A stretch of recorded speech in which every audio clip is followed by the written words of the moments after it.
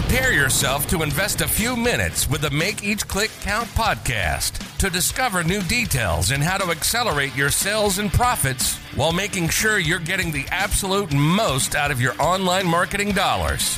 Hosted by Andy Splichal, who's been running paid click campaigns for his clients for 20 plus years. Join us and discover what's working today and start making each click count. Without further ado, here's the acclaimed author of the Make Each Click Count book series, the founder of True Online Presence, the founder of Make Each Click Count University, and the host with the most, Andy Splichal.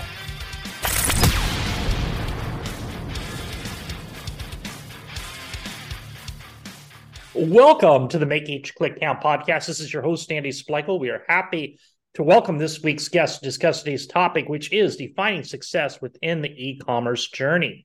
After a successful 20-year career in the throes of corporate America, he left to become the founder of Purchase Point, LLC. With Purchase Point, he brought a creative approach to captivating consumers during the last 7 seconds along their path to purchase. In 2016, he stepped away to create his next company, Tiege Hanley, an e-commerce company with a mission of helping men look and feel amazing. In July of 2022, they shipped their 1.5 millionth box and have over 350,000 customers worldwide. A big welcome to Kelley Thornton. Hi, Kelley. How you doing? So nice to be on your show, and I thank you so much to have me. And actually, I should update my profile. We just shipped our 2 millionth box. Wow, congratulations. Thank you. To the 12th of September. So just a few weeks ago, we flew down to Atlanta and hand delivered it with my partners to our 2 millionth customer. It was excellent. Wow, that's awesome. Now, let's start the interview. I was really curious when I was reading your profile at Purchase Point and the last 7 seconds along a customer's path to purchase. I don't think I've ever heard of this terminology, the last 7 seconds before purchase. So what is the last 7 seconds on the path to purchase, and how can a company use this?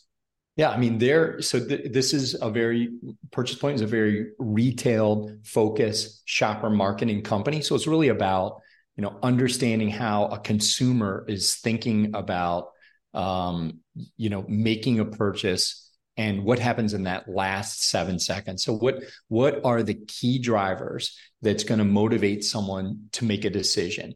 And there's many things about it. We think of ourselves, Purchase Point, which is no longer a company I'm directly involved in. We think ourselves as disrupting the shopper journey. And truthfully, it's not that dissimilar from the concept of what we do at Tiege Hanley, which is around social media marketing, influencer marketing, to engage a customer. It's the same concepts. So it is, what is the right messaging? What is the right color? Which is the right retail pathway that someone would take? What is the need state of a shopper at that very last second when they're making a decision that's going to either increase or decrease the likelihood of them purchasing?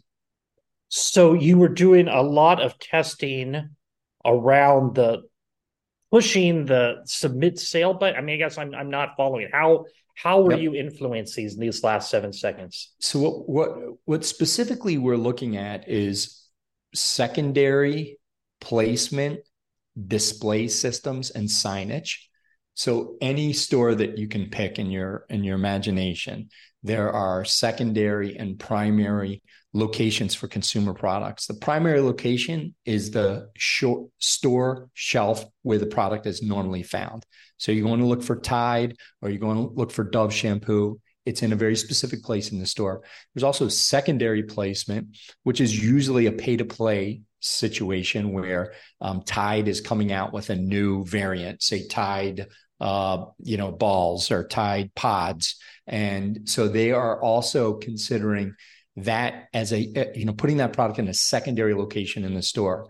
And that secondary location, we measure what that kind of encounter looks like through consumer product testing to see whether or not somebody is going to, in fact, be more or less likely to see that secondary placement and respond to it. Like, what is the likelihood of a consumer actually seeing it and engaging with that product at that secondary location? And that's what we study. We do it through consumer research.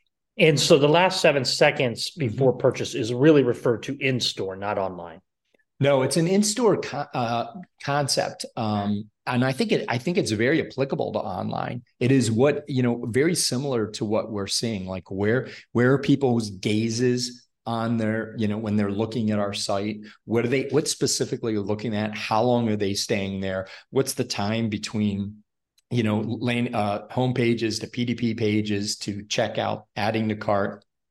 I think all of those things are, relatable, at least with the e-commerce space. So are you using any of that in your new e-commerce company? I think right, we do the same type of consumer panels and consumer testing. We don't do it, we don't do it in the exact same way, but we do it in a similar way. What we were doing in bricks and mortar offline is we were doing consumer panel testing prior to going into the retail. So prior to spending a lot of money and going into retail, we were doing consumer product testing panels on things. And we were showing them different stimulus, different messaging, different colors. And we were saying, what's the likelihood of you engaging with something?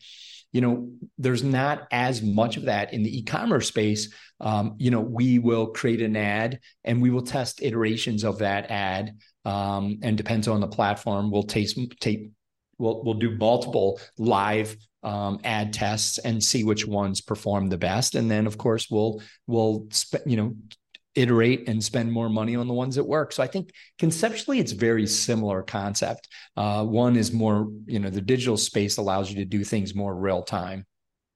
Now with Purchase Point, it looks like you were crushing it. You were working for companies, you were working companies, you had clients, Unilever, Mars, Wrigley, Pfizer. Yes. Why did you decide to step away in 2016? Yeah, if you were, I'm not a gambler, but if you were given two hands, right? You're given, 7 cards in one hand, 7 cards in the other. You kind of look at that and you say, okay, what's my likelihood of one of these hands actually, performing well for me? And I was doing both. C Chandler was actually a side hustle to Purchase Point.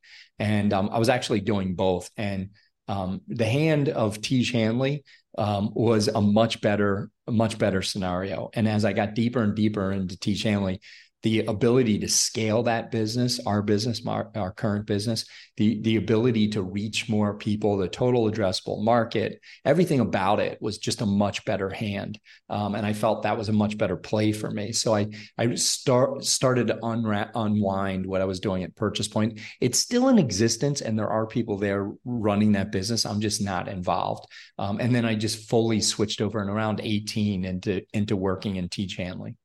So when you launched T. Hanley in 2016, was it? We actually launched a variation of V1 in 16, and it sucked and it failed. So I guess my question is, when you started, what e-commerce platform did you begin with, and are you still on that one? No, we were on Woo, and it was a very simple website. The premises of that was similar to what it is today. Educate a guy on a skincare routine, help him understand why it's important to have healthy habits in his life, and basically, talk about what he needs to create good skincare. Like, what is the routine? The changes between V1 and V2 was that we did not own our own brand in V1. We were selling highly curated products. And it's kind of like the Birchbox kind of model where, you're selling other people's products with hope of them coming back and buy those products from you. Mm-hmm. It's a bad concept. It was for us. Maybe there's some people out there that are making it work. It's a bad concept for us because you could buy those products, even though we were selling them in a system, you could buy those products. They're highly curated. At the time, most of them you couldn't find at Amazon. Today, you can. You could buy the products elsewhere. You really didn't need us. So it was bad. We decided to make our own brand, make our own formula. And we decided to switch to a subscription platform. And then we relaunched in 2017. About 9-10 months later, after making that decision, we launched V2, which is its current form. What platform is it on? It's now on Shopify. We've migrated to Shop. We've been on Shopify for a long time. We use Recharge as our subscription engine. We've been on Recharge very early. We got on Recharge pretty much immediately. And do you sell anybody else's products anymore, or is purely? We do not. It's only Tiege Hanley branded products. So let's talk about your business during COVID. I mean, some companies, they did really well. Yeah. Others did not. Yeah. I guess I'm curious, how was men's grooming when everybody was staying home? We were great in the very beginning. I mean, we started off 2000s really good. It was a really, really good year. I had super high hopes for the year, and it stayed pretty solid until, like the beginning of Q3, which was actually, 4 or 5 months, 5 months into COVID. It stayed solid. And then from there, it dropped straight off. 21 was a very difficult year for us. We lost money for the first time in 2021. We've been a cash flow positive business since the beginning, and we lost money in 2021. We had to take some debt. I had no idea it was how bad we really were at. I was really thinking about raising money, not because we weren't doing well, but it was just part of my trajectory that we would raise some money, and it was not a good time. I mean, I don't think, Andy, anybody was like thinking about taking care of themselves, taking care of their skin. What they were thinking about was taking care of their house and like their backyard. Home improvement. Yeah, no, that went crazy. I mean, they were going nuts over nesting. They were taking care of themselves in other ways. They were buying Pelotons and things like that, buying themselves new running shoes, but they weren't, they're buying new pillows. They weren't really investing too much in their skincare. Now, did you find you had to pivot at all, or did you just kind of wait it out? We did pivot. It was a mistake. I actually tried to go downstream a little bit and sell less expensive systems. We sell like a $40, $45, $44, $55, $65 system.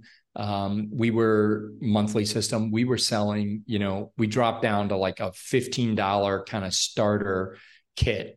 And we sold those a lot during the year, and it did keep acquisition numbers high, but it's significantly suppressed AOV and our total revenues for the year. How much have you played with the average order value? Every day, we're constantly playing with AOV.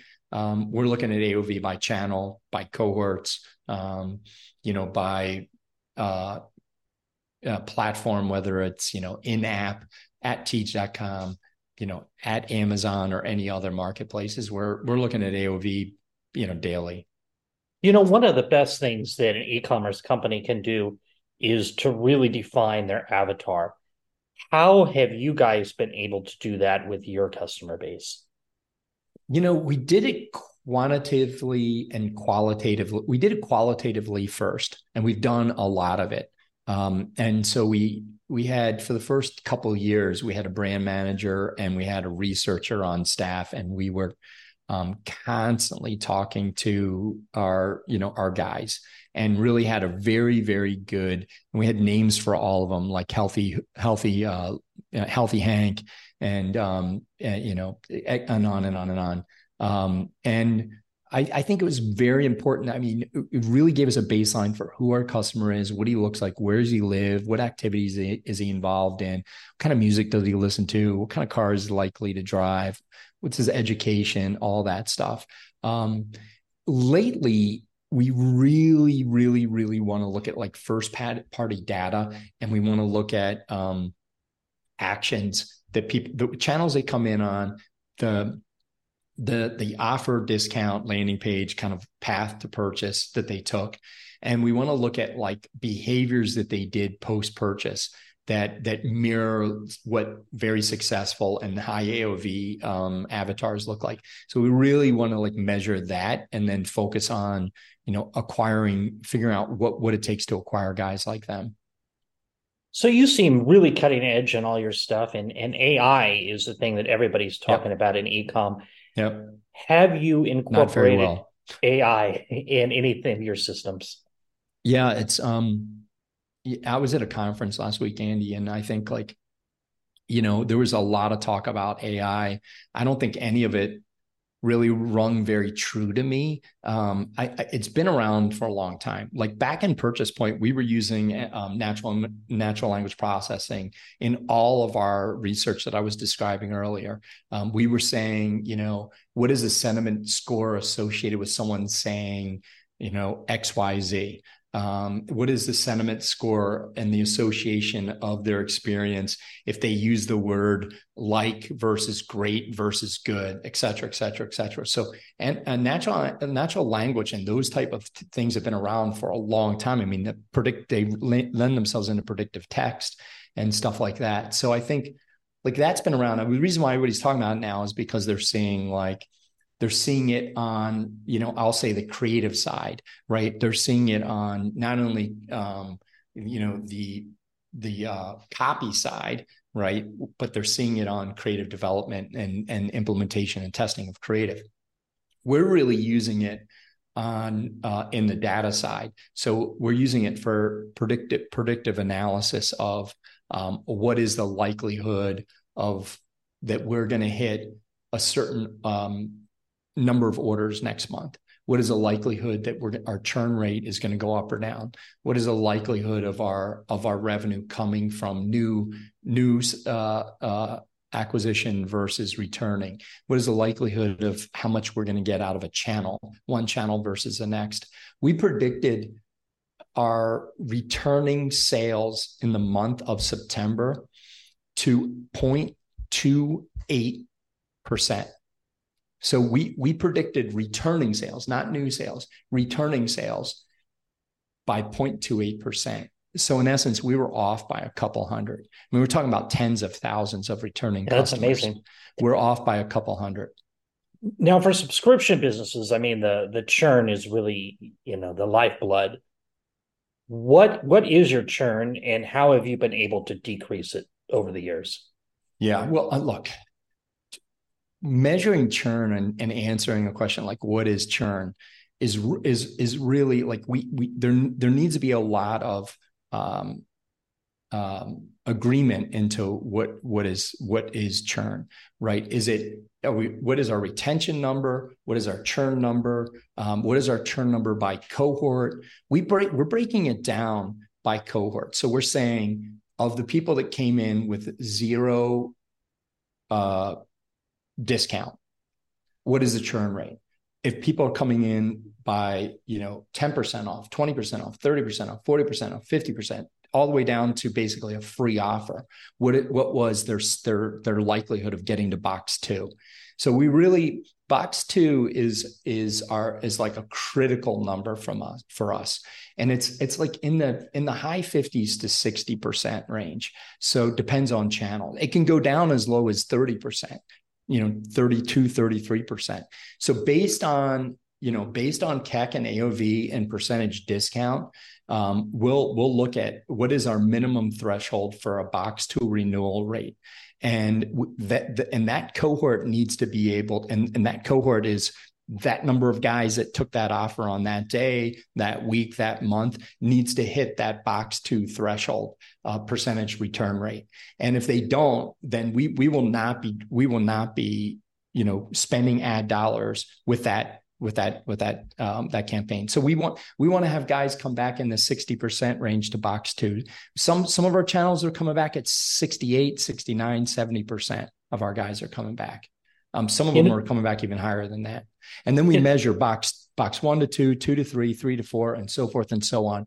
And the curve drops off, and then it flattens out. And when it stays in it, and as it gets further and further out in box count, our retention rates are almost flat, meaning we barely lose anybody.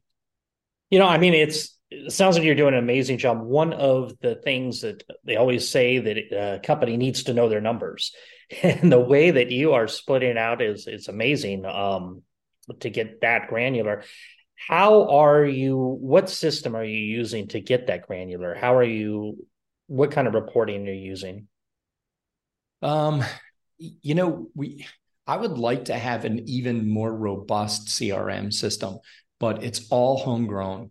And it's primarily, data storage lakes in Snowflake, piping in through like Fivetran, going into Polar Analytics, and then being visualized and developed through SQL database queries and through we used to use Tableau to visualize it all. We pretty much do all our own data pulls out of Polar and look at everything. And I really like, these are pretty advanced. I mean, there's, you have Triple Whale and Northbeam and those companies that do a really good job. And if you don't have a lot of analytics chops, I think they're outstanding platforms. For us, it's a lot of homegrown stuff. Now, what advice would you give to someone who is launching their new e-com business today? Regarding data or regarding churn or what to do? How are you going to grow? You have a product, there's a demand. There's one question only. Everything else doesn't matter but this. How are you going to sell your product? And show me, prove to me you can sell product. Everything else doesn't matter. Like data, churn rates, none of that matters in the beginning. Zero. It does not matter at all. If you can't sell product, you don't have a business. So how are you going to sell product? I had an advisor in V1 look at me. I presented the whole business plan to an advisory board. I was not seeking money, but they were all money guys. And I said to them, what do you think? And they basically said it sucked. This is horrible. There's nothing good about it at all. And one of the guys, Joe, said to me, just beyond family and friends, just sell 10 boxes and then let me know you did it. And, he was right. I mean, if you don't have a clear way, a clear mechanism, a clear voice in the market, a way to have a voice in the market, which is brutally hard, you've got nothing. So sell first. Tej, how did you decide to get into men's skincare? I mean, it's, that category itself, much more difficult than women's skincare, or at least there's not the demand there. How did you decide to get into men's skincare? I thought we needed help. I thought guys needed help. I needed help. I did not understand what was going on in skincare. I didn't even realize that it was something that guys should be thinking about. I was getting older. My skin wasn't looking as good. And I was doing research at Purchase Point.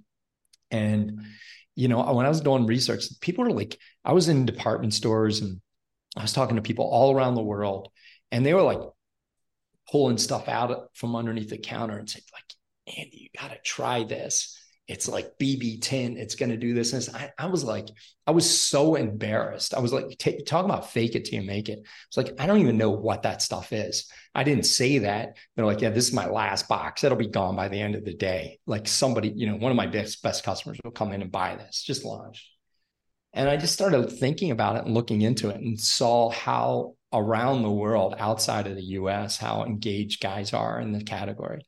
And truthfully, women have known it forever. We're just guerrilla style here in the US males. We're just we don't realize that you can actually do things to take care of yourself. It's not just skincare. It's, having healthy habits in your life and, simple things. Don't eat too much, get enough sleep, make sure you exercise, and have healthy routines in your life. So that's how it all started. How big is the category growing? I think they're saying it's in the 12, 13%, as a total grooming category. Men's skincare is probably, if you look at the Amazon numbers, up 38, 40% year over year. Significant, massive. The only, I'm trying to think. There's what Anthony Logistics I've heard of, or the Art of Shaving. Yeah. How many? Is it getting more saturated, or is it still a pretty yes untapped market? Do you think? I look at it in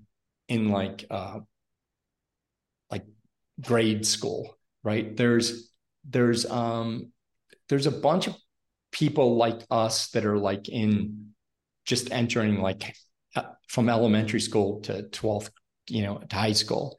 There's a few of us. There's not too many of us. There's and when I think about that, I think of revenue, in the 20 to 100 million or 15 to 60 million, 70 million range. I think there's a few of us, not many. And I think there's a couple of us that graduated like the Duke Cannon of the world, or Everyman Jack, maybe Dr. Squatch, that are beyond that, that have gone to like next level and mainstream.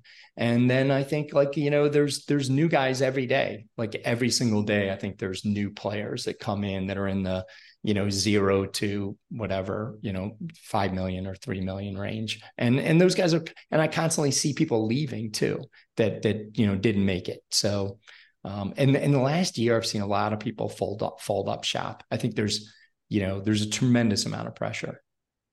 And so what did you do in creating your product that separated from what else was on the market? Yeah, that's interesting. In our business, there's like a lot of like foo-foo dust. Like there's a lot of, like I have water and I have some interesting main ingredient, and then I put in something else like vitamin A, and then I go to market with it.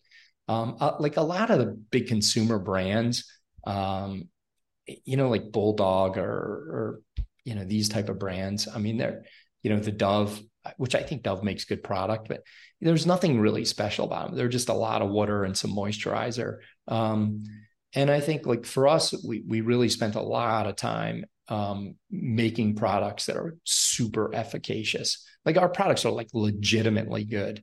And it's better ingredients and much higher quantity of ingredients. Our products are just expensive as hell to make, even in like high quantities. I mean, we're ordering, 100,000 units at a time, which by the way, by standard of like big corporations is like, a drop in the bucket. But we have really, really, really high quality ingredients. We own our own formulas.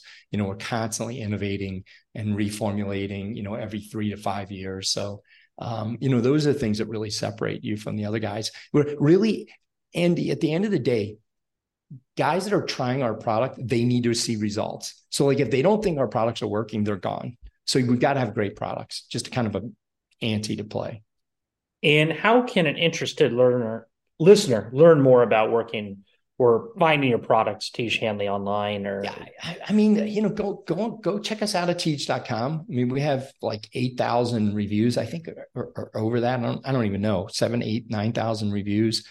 We have, a 4.59, something like that. Amazon, all of our products are, everything's almost every product is over 4.5 stars. So 4.5, 4.6, 4.7. We have an outstanding offer for any of your listeners at tej.com / make each click count. I think it's a 30% offer. It's a great offer. Oh, well, that's great. If you want to try our products out, take a look around. We're all over social, and if it's not us, try to get yourself into a healthy skincare routine. You'll thank us for it.